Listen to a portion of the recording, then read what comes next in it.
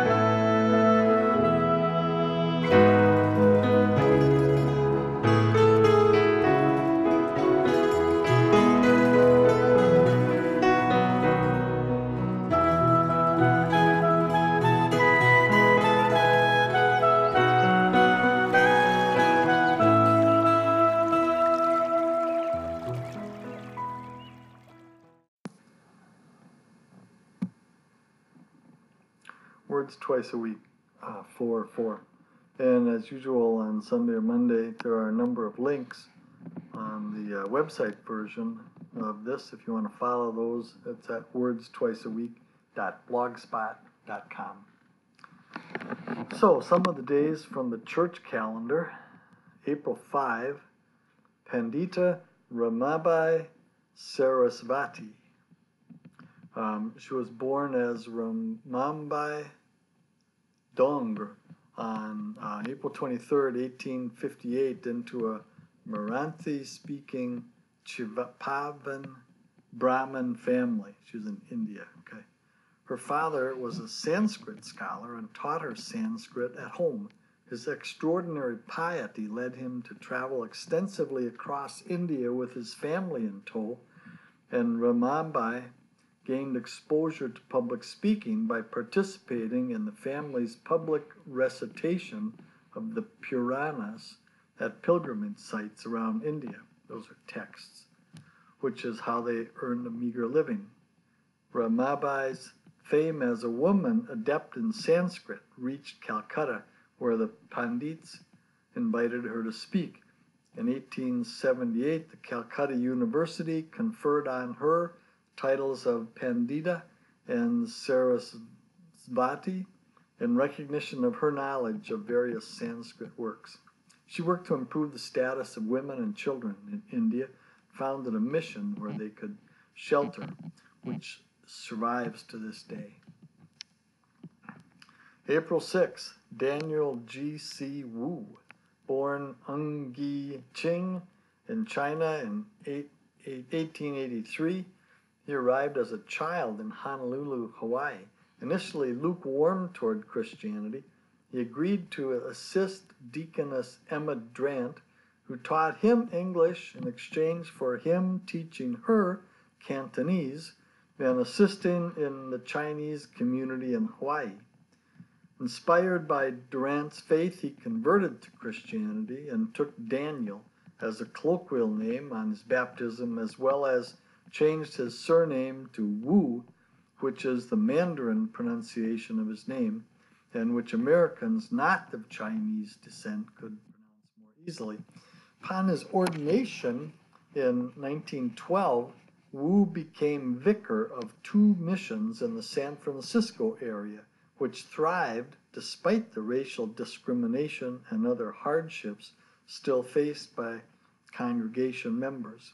Wu frequented the port of entry, making contact with newly arrived, many of them Cantonese people. He assisted their transition to their new home and culture while helping them and their children maintain their Chinese identity and heritage. Wu and his wife, King Yok Wan, and the 2 congregations offered English and sewing classes for adults as well as Chinese language classes for children. Although the first 2 Chinese missions of the Episcopal Church, founded in 1874 in Carson, Nevada, and the following year in Nevada City, both folded as a result of the Chinese Exclusion Act of 1882, both congregations that Wu shepherded survive to this day, albeit in different locations. They now offer services in English, Cantonese, and Mandarin, as well as continue to offer language and sewing classes. April 8th, William Augustus Muhlenberg, born in 1796, he became an Episcopal clergyman and educator. Muhlenberg is considered the father of church schools in the United States. An early exponent of the social gospel, he founded St. Luke's Hospital in New York City. And also on this day, the church remembers Anne Ayres. She was born January 3, 1816. She was a nun and the founder of the first Episcopalian religious order for women. Born in London, she emigrated to the United States with her parents in 1836. She settled in New York City and tutored the daughters of wealthy families. In the summer of 1845, Ayres heard a speech by Episcopal clergyman William Augustus Muhlenberg and decided to follow a religious life. Ayres gathered other women to teach at the school and do other charity work. They formed the Sisterhood of the Holy Communion, with Ayres as first sister. Aware of long-standing prejudice against religious orders since the Protestant Reformation 300 years earlier, the new order did not wear habits but had a secular dress code, as well as took renewable vows for 3 years at a time. The House of Bishops formally recognized the new order, the first religious order for women in the Episcopal Church, in 1852. April 9th, we remember Dietrich Bonhoeffer, a German Lutheran pastor and theologian whose life is an interesting story. There's a link on the website. He was part of the confessing church that opposed the Nazis and the rise of Hitler. He wrote a classic Christian text, The Cost of Discipleship, saying that grace was free, not cheap. April 10th, we have 2 guys today. William Law, born in 1686, he was a Church of England priest who lost his position as a fellow. I love that terminology. I'd love to be a fellow of something. At Emmanuel College, Cambridge, when his conscience would not allow him to take the required oath of allegiance to the first Hanoverian monarch, King George I. Previously, William Law had given his allegiance to the House of Stuart. He continued as a simple priest. Then when that also became impossible without the oath, he taught privately, and he wrote. His book, A Serious Call to a Devout and Holy Life, in 1729, deeply influenced the chief actors in the great evangelical revival. John and Charles Wesley, George Whitefield, Henry Venn, Thomas Scott, and Thomas Adam all expressed their deep obligation to the author. It's still in print today and popular, particularly in evangelical circles. And also on this day, April 10th, Pierre Teilhard de Chardin. He was a French Jesuit priest, scientist, paleontologist, theologian, philosopher, and teacher, he came up with the idea of the omega point, a point in the future when all reality would come back together as it was in the beginning. At least that's how I understand it.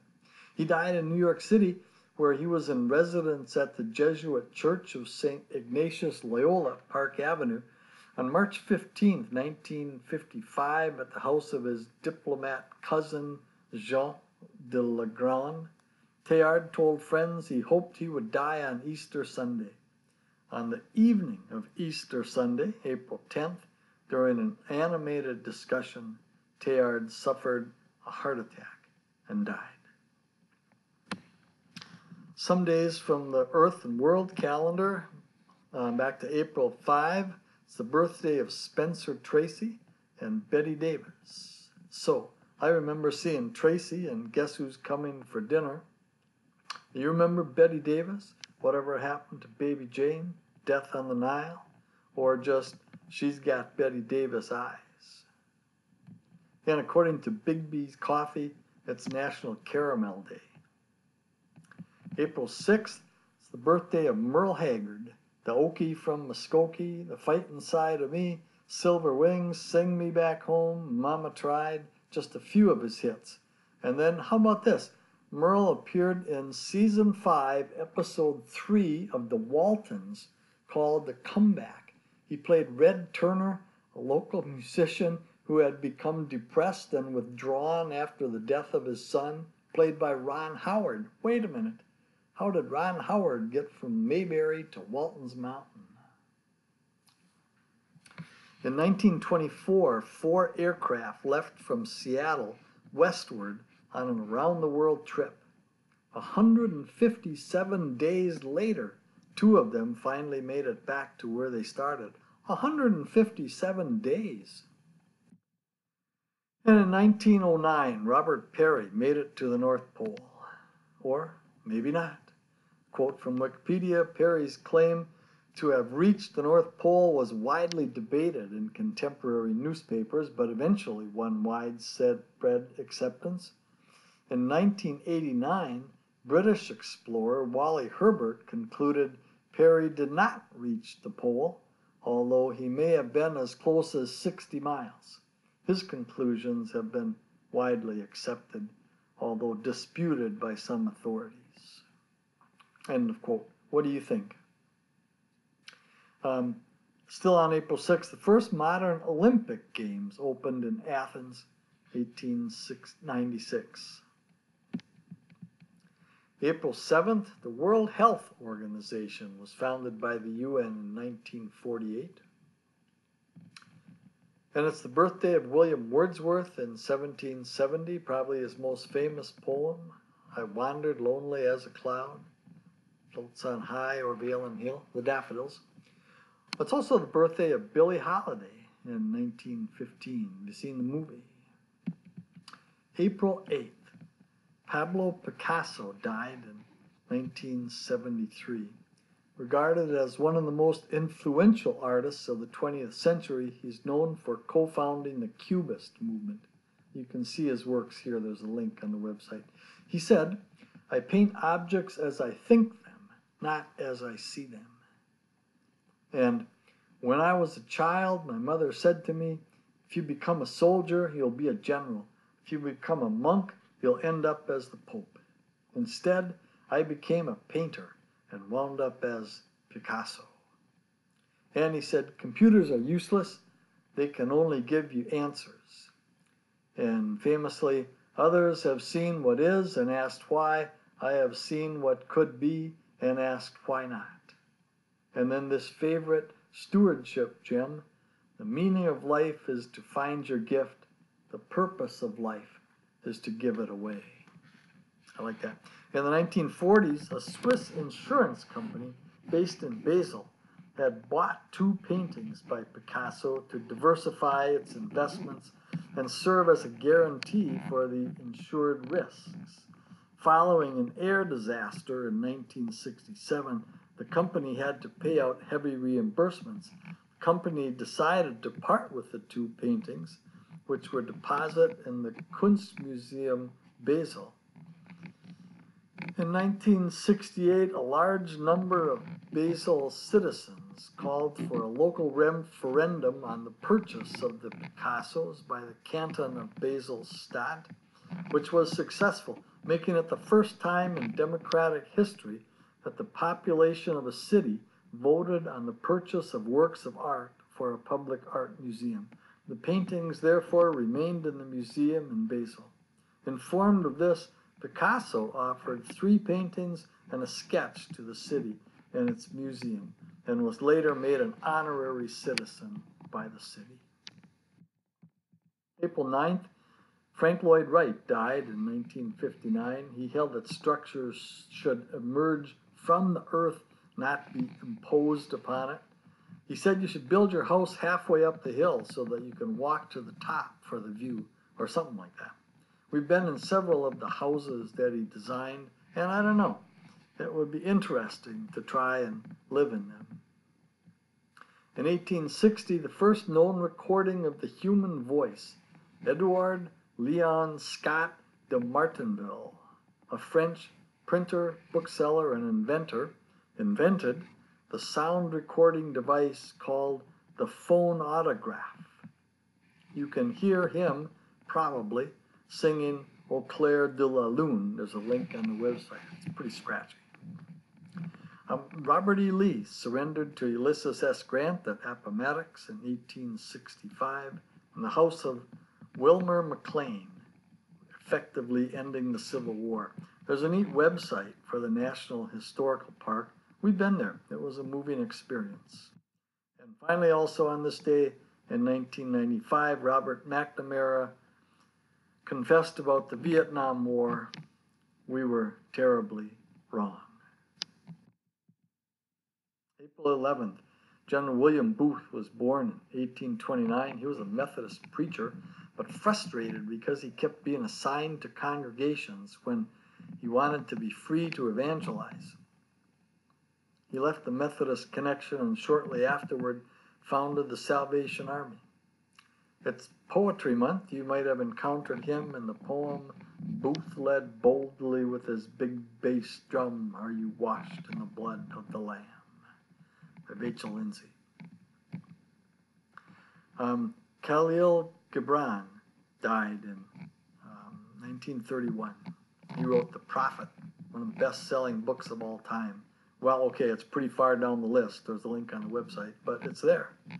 In 1974, there was a musical adaptation on Atlantic Records featuring Richard Harris, Albus Dumbledore, and MacArthur Park. You can buy it or stream it on Amazon or eBay or other places online. And on April 10th also, Paul McCartney left the Beatles in 1970. April 11th, Fair Housing Act became law in 1968. I'm sure it has helped, but I sense there is still a long, long way to go. But that's what I got for now.